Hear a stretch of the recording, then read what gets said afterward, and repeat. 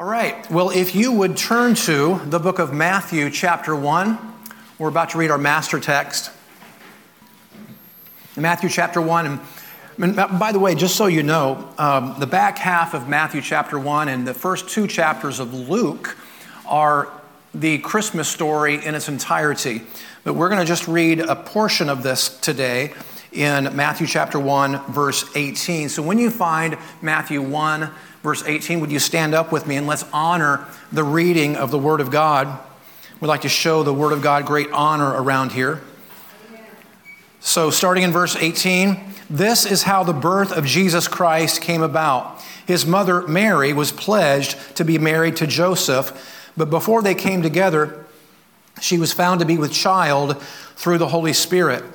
Because Joseph, her husband, was a righteous man and did not want to expose her to public disgrace, he had in mind to divorce her quietly. See, he thought that she had gone out and had an affair. But, verse 20, after he had considered this, an angel of the Lord appeared to him in a dream and said, Joseph, son of David, do not be afraid to take Mary home as your wife, because what is conceived in her is from the Holy Spirit. She will give birth to a son, and you are to give him the name Jesus, because he will save his people from their sins. All this took place to fulfill what the Lord had said through the prophet. The virgin will be with child and will give birth to a son, and they will call him Emmanuel, which means God with us. Verse 24, when Joseph woke up, he did what the angel of the Lord had commanded him and took Mary home as his wife. But he had no union with her until she gave birth to a son, and he gave him the name Jesus. And all God's people say, Amen. Go ahead and have a seat. Praise the Lord. Well, first of all, there was a prophecy presented in that reading, and I want you to be familiar with some of these prophecies from the Old Testament that reading quoted some of. There's a couple of them that we read around here at Christmas time fairly regularly. The first one is on Isaiah 7:14. This is leading up to a very important point here. And that prophecy says this, the Lord himself will give you a sign. Behold, the virgin will be with child and will give birth to a son and will call him Emmanuel. And the next one is from Isaiah 9:6, which says, for a child has been born for us, a son given to us. Authority rests upon his shoulders, and he is named Wonderful Counselor, Mighty God, Everlasting Father, Prince of Peace. Now, these prophecies that we read in the book of Isaiah, of course, speak of a coming Messiah, a Savior who would redeem mankind from our sins and reconcile us back to God. And I want to give you some observations about those passages. You see, first of all, it says that the Messiah will be called Emmanuel. Now, that's not a name, it's a title, it's a description. It means God with us. You see, Jesus, when he walked the earth, was a manifestation of God in flesh. And on that point, the prophet Isaiah also mentions that, as you see there in Isaiah 9:6, that the Messiah is mighty God. So here we see a reference to the Trinity, that God exists both in Father and Son, but also Holy Spirit, 3 in 1. So for those people that have some of these intellectual barriers to faith, and I understand those intellectual barriers to faith, but this is a great way to overcome some of those intellectual barriers right there, because these were prophecies given more than 700 years before they actually happened. The book of Isaiah was written 700 years before Jesus actually walked the earth. And Jesus fulfilled not just these prophecies about himself, but all the prophecies, 300 plus prophecies about himself. Jesus fulfilled them all. So if someone has some of these intellectual barriers to the faith, I think that's one way to help to overcome some of them, because the Bible is the most unique book in history. No other religious writing deals with prophecy. You know why? Because if you write down a prophecy and it doesn't come true, you've just invalidated yourself as a legitimate religious sect, if you will. But the Bible has hundreds of prophecies, 300 plus, just regarding Jesus. And he fulfilled all of them. all of them. So the fact that Isaiah prophesied about the Messiah more than 700 years before he would walk the earth, and Jesus fulfilled all of them, that's evidence right there of the divine inspiration of the Bible, and that we can trust the Bible about what it says about Jesus being our Messiah, our way to be saved, our Savior. Now, by the way, on a kind of an unrelated note, I want you to notice also that these prophecies given were in the present tense. See, the book of Romans tells us that God calls things that are not as though they were. See, in the mind of God, these things were established long before they actually happened. So he announced them hundreds of years before they actually took place, and history does indeed record that they happened just as the Scriptures foretold. Praise God. But that's not my primary focus this morning. Those are my introductory thoughts. I actually want to deal with a question this morning that I want to grapple with. Here's the question I want to grapple with. Is celebrating Christmas pagan? All right, well, some claim that the traditions of Christmas are pagan in origin, and it's around this time of the year that I see the Facebook posts, and I see some of the remarks regarding the supposed demonic and pagan origin of some of our celebrations of Christmas. So let me just say this as we move forward here, and this will be kind of just a short part of my teaching this morning, but I want to make an important point about this. Listen very closely. Satan wants to pervert everything good associated with God. So he creates substitutes. One example of this, I have to be a little careful how I word this because I know there's young ones present, but a very good example is that of intimacy between a husband and a wife. That's a very good thing. God created that.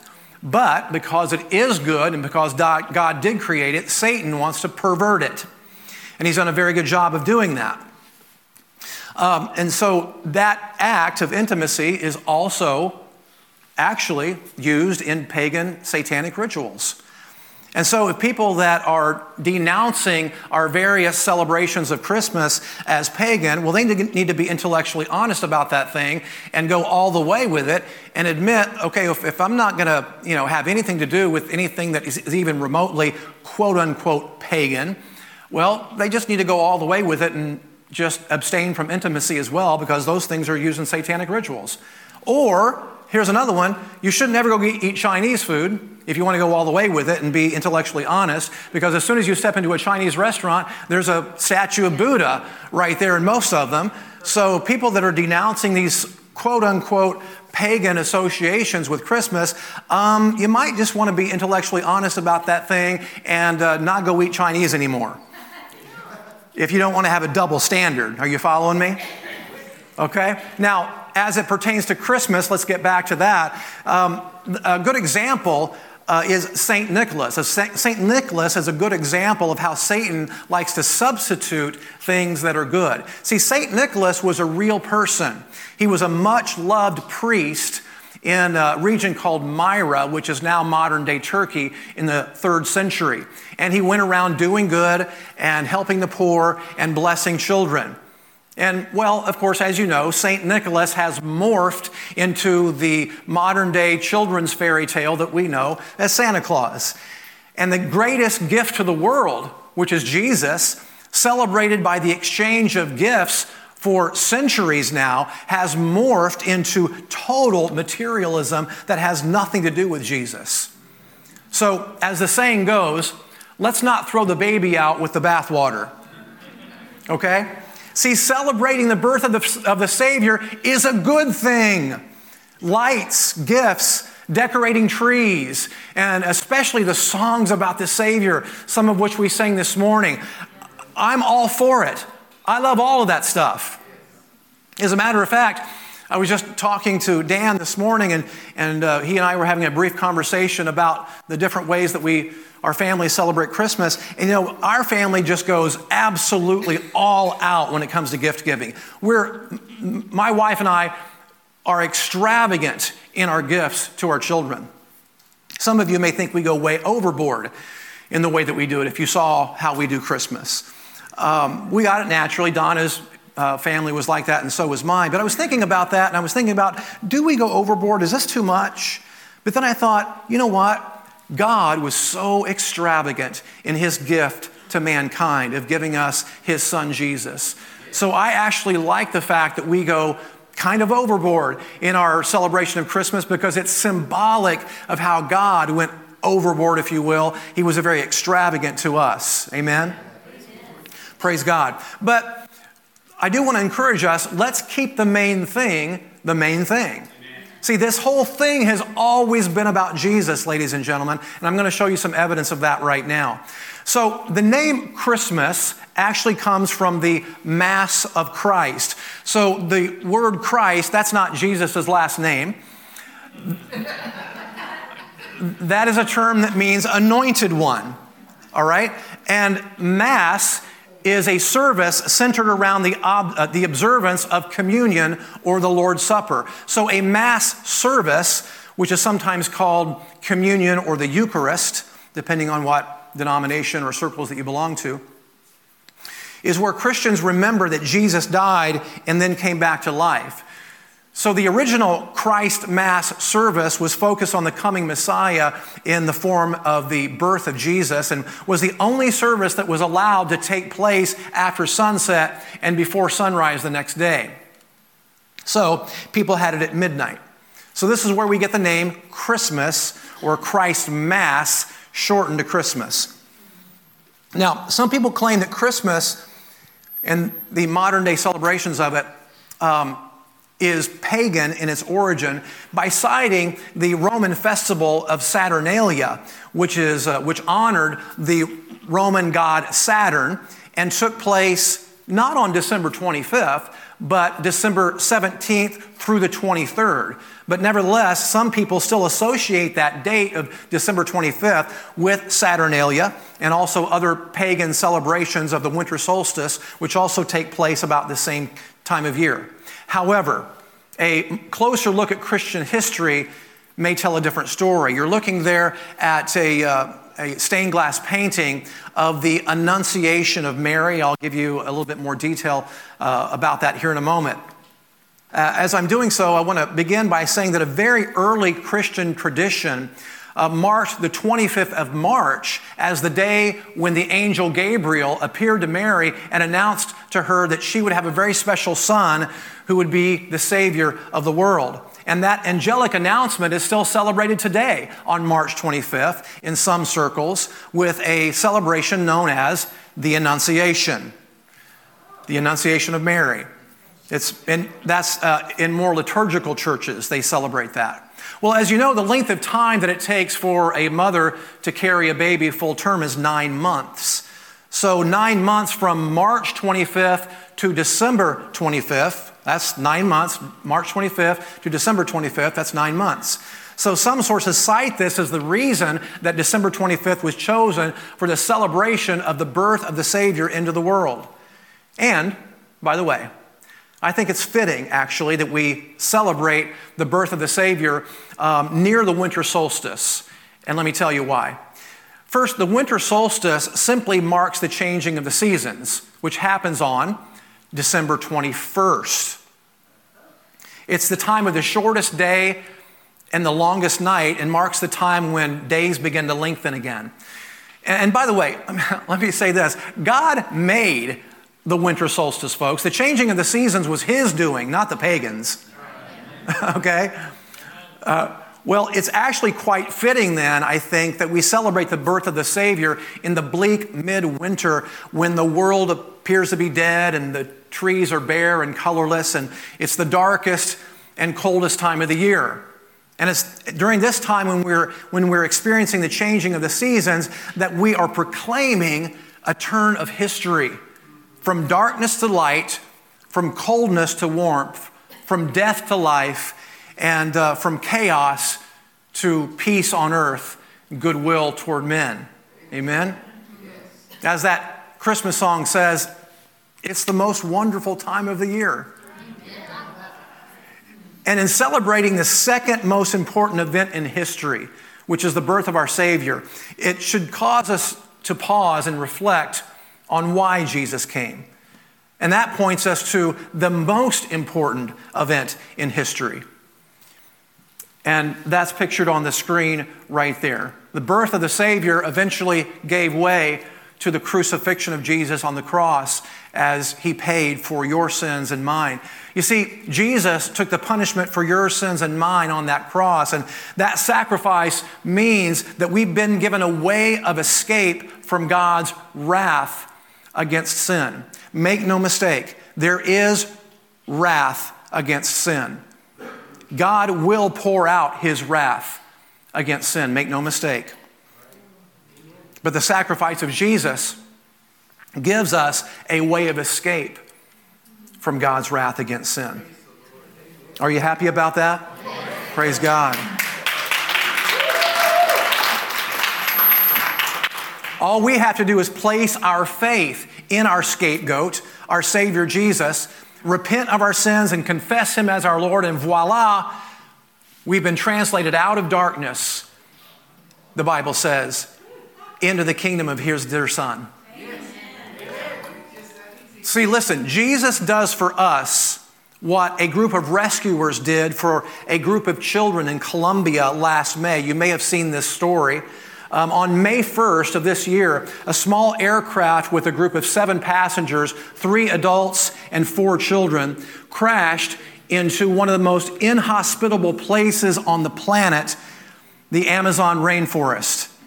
The small Cessna aircraft was flying from one village to another just south of Bogota, Colombia, just a few hundred miles away from one location to the next, just south of Bogota, Colombia. And evidently, that single-engine plane failed mid-air and crashed into the trees of the dense jungle and then plummeted to the ground. And all 7 passengers were assumed dead, as the chances of surviving such a crash is very, very small. And the search area for the rescuers was huge. It was 100 miles long and 20 miles wide. So it was literally like trying to find a needle in a haystack, trying to find this crash site. So it would take Colombian special forces more than 2 weeks, but they finally located the downed craft, and they were saddened to find within the plane the dead bodies of 3 adults. But they were puzzled that they saw no traces of the 4 children, aged 13 years down to 11 months old. All siblings. They were nowhere to be found near the crash site.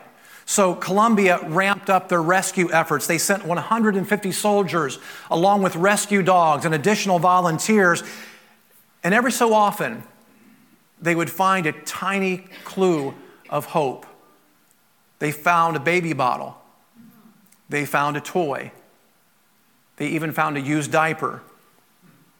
Now, the older children had been raised near the jungle's edge, so they had been taught what bugs were dangerous, what snakes were poisonous, etc. But who could ever imagine that these 4 small children could survive alone in the hostile Amazon rainforest for any length of time?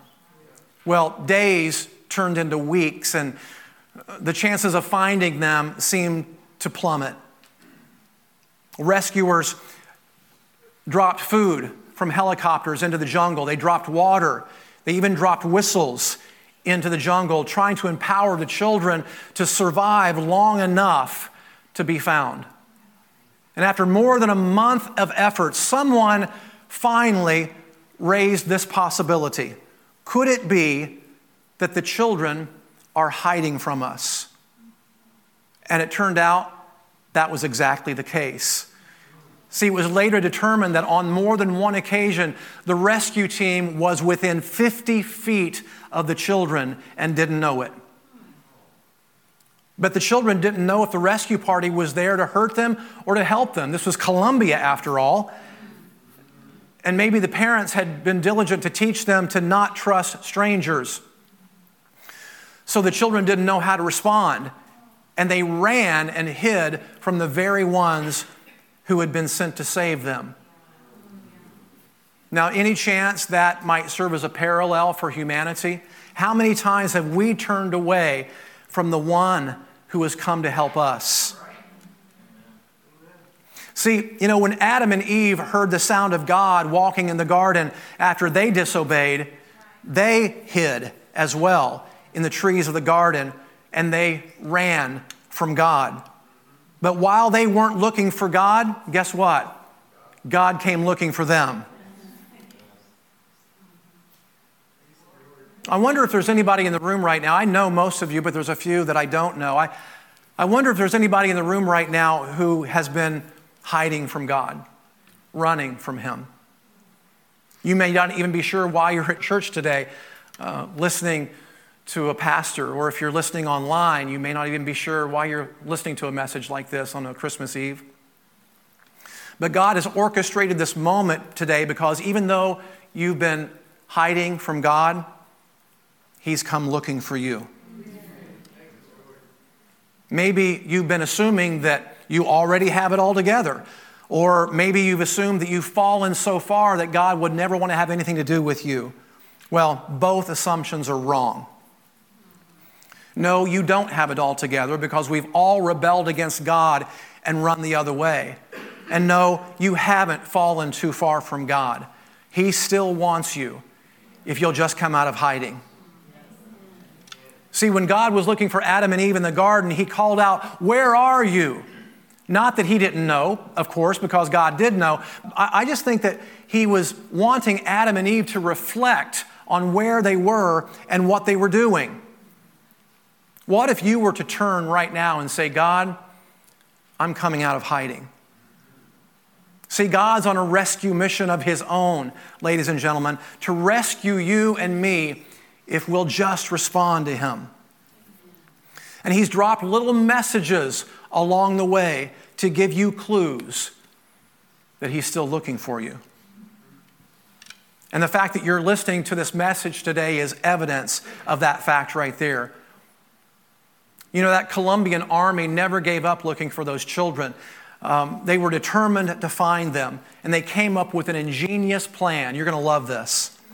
They lowered speakers down into the jungle from the helicopters above, and this detail is really key right here. You got to get this.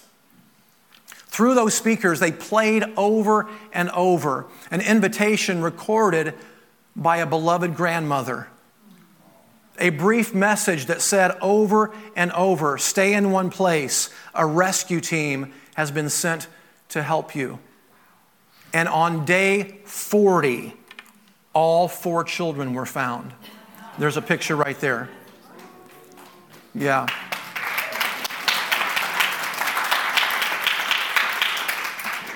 They were emaciated, insect-bitten, weak, and of course very afraid. But they were all found alive and treated and taken home. See, the grandmother's voice called them out of the shadows. They just needed a voice they could trust. And so do we.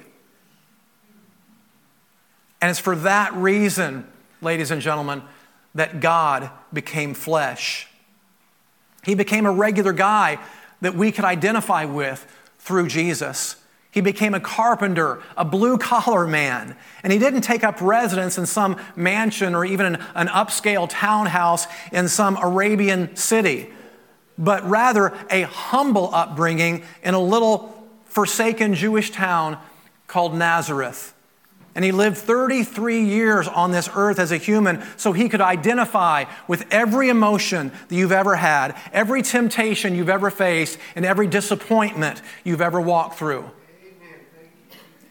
See, He came on a rescue mission of His own to talk you out of the darkness into His marvelous light, to let you know that you don't have to hide anymore because your sins have been paid for when Jesus died on that cruel cross.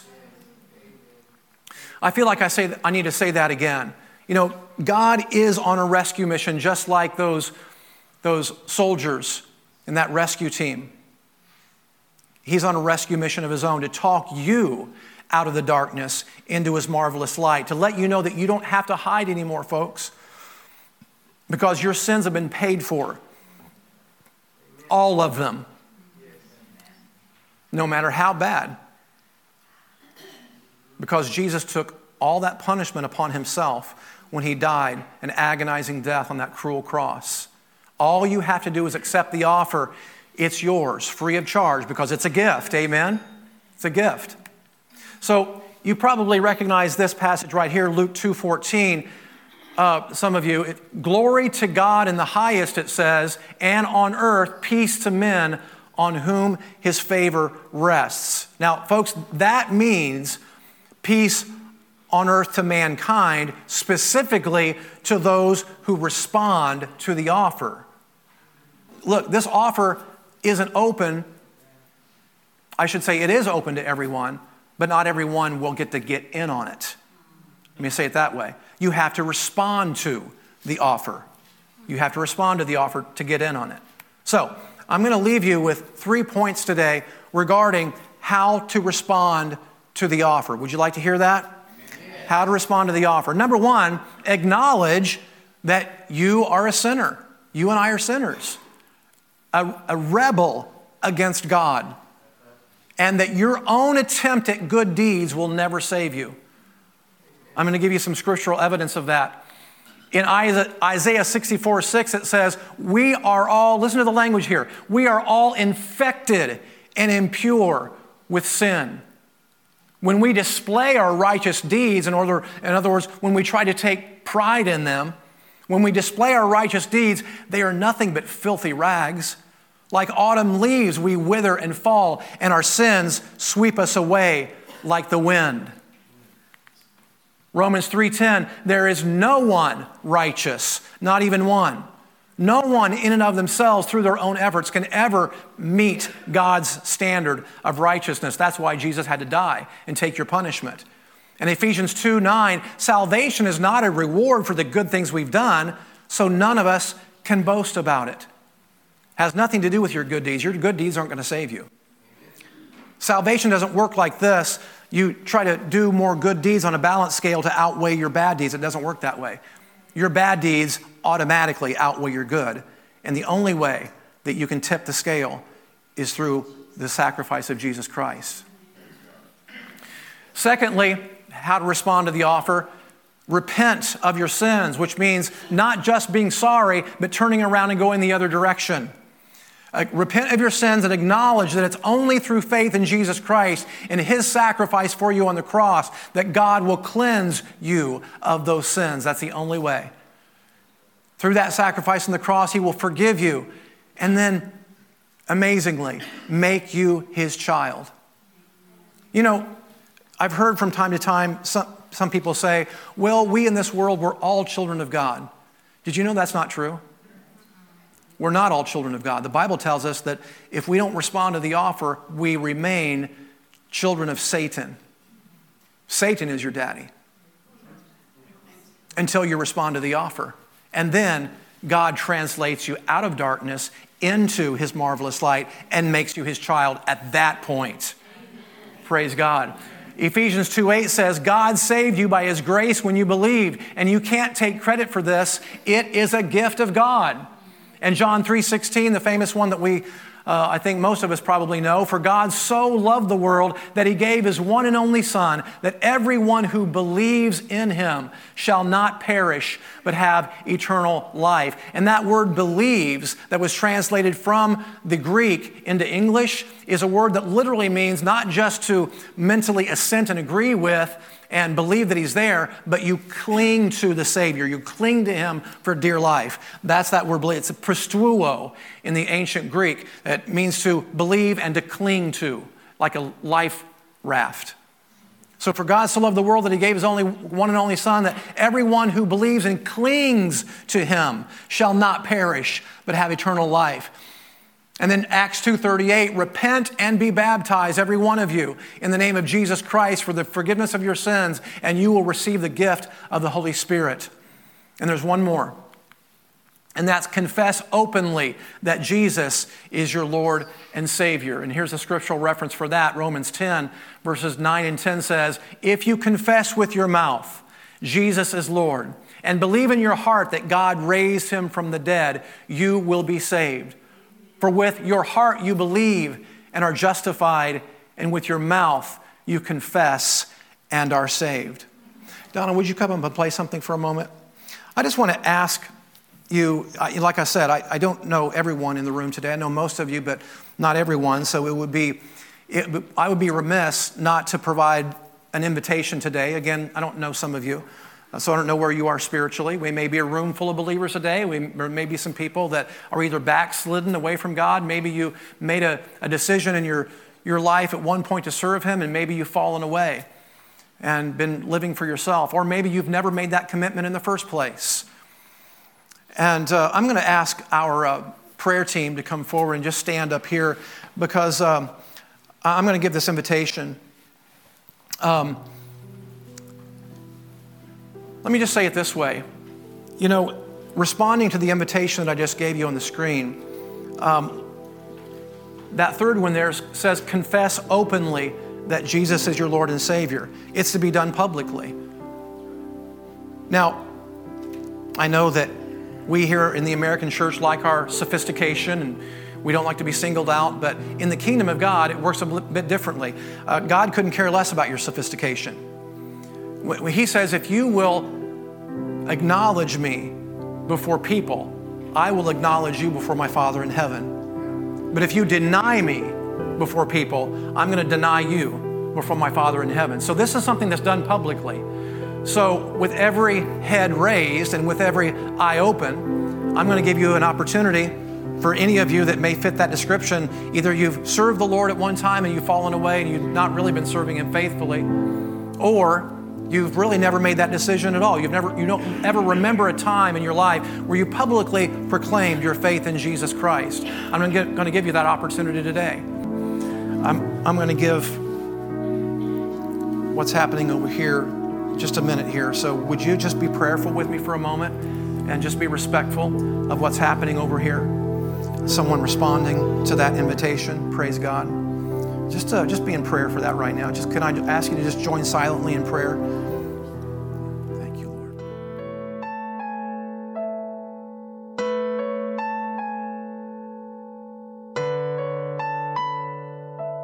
You've been listening to the teaching ministry of Pastor Andy Robbins and Blessed Life Fellowship. For more teaching and ministry resources, go to the church website at www.blessedlifefellowship.org. Thanks for listening, and may God's grace and favor shine on you.